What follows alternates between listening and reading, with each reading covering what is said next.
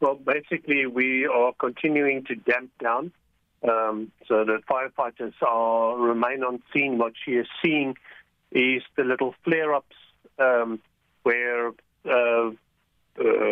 flammables, wood and other items that are able to burn again flame up and flare up, and where the firefighters have to then again put those out. So at this stage, they're just dealing with the ongoing monitoring of the building, but the fire is now largely under control, and obviously the number of firefighters has scaled down from the 70 we had at the height of the fire yesterday. Mm-hmm. We understand that the roof of the old Assembly building at Parliament collapsed. What is the extent of the damage so far? Not the oldest, the old Assembly building, yes.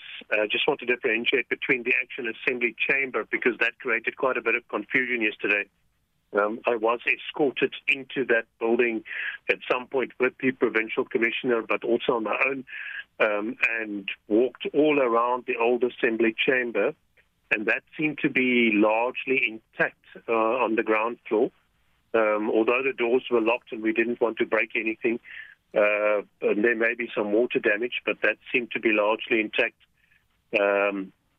The floors above it, however, are completely gutted, the offices and the gymnasium, and that roof is completely gone. There's open sky now, there's no more roof.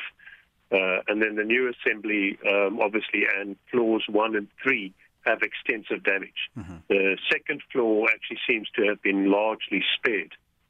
What do we know so far about what could have led to this fire? There was mention made yesterday of an arrest of a man who apparently, in relation to breaking into some of those offices there, but that happened allegedly the night before, so we don't know that how that relates directly to the fire. There was a fire in the same buildings 10 months ago, in March last year, and that was an electrical fault, resulted in that fire.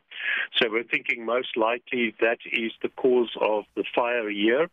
And of course, the conditions were aggravated by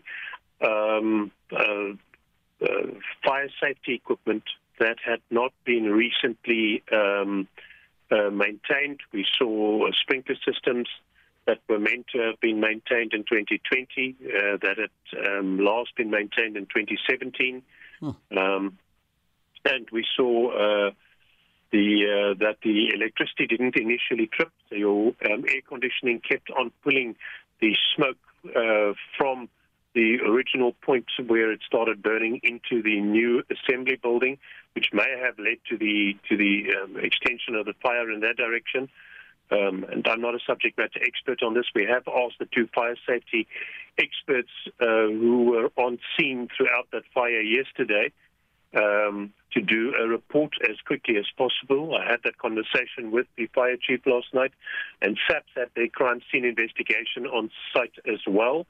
So hopefully between them they will be able to identify the source, but most likely electrical. But it seems like maintenance is the problem. So what is expected now to happen today in all the buildings and the areas affected by this fire? So they'll just carry on damping down and watching that there's no flare-ups. And then obviously the buildings get handed back to the parliamentary staff. Will have to resume their assessment of that damage and start dealing with whatever insurance claims and maintenance or repair work they're going to do.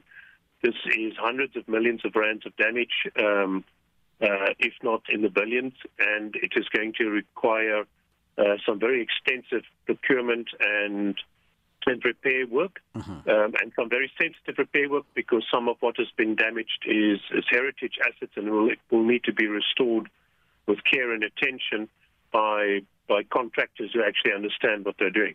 It's a specialized work.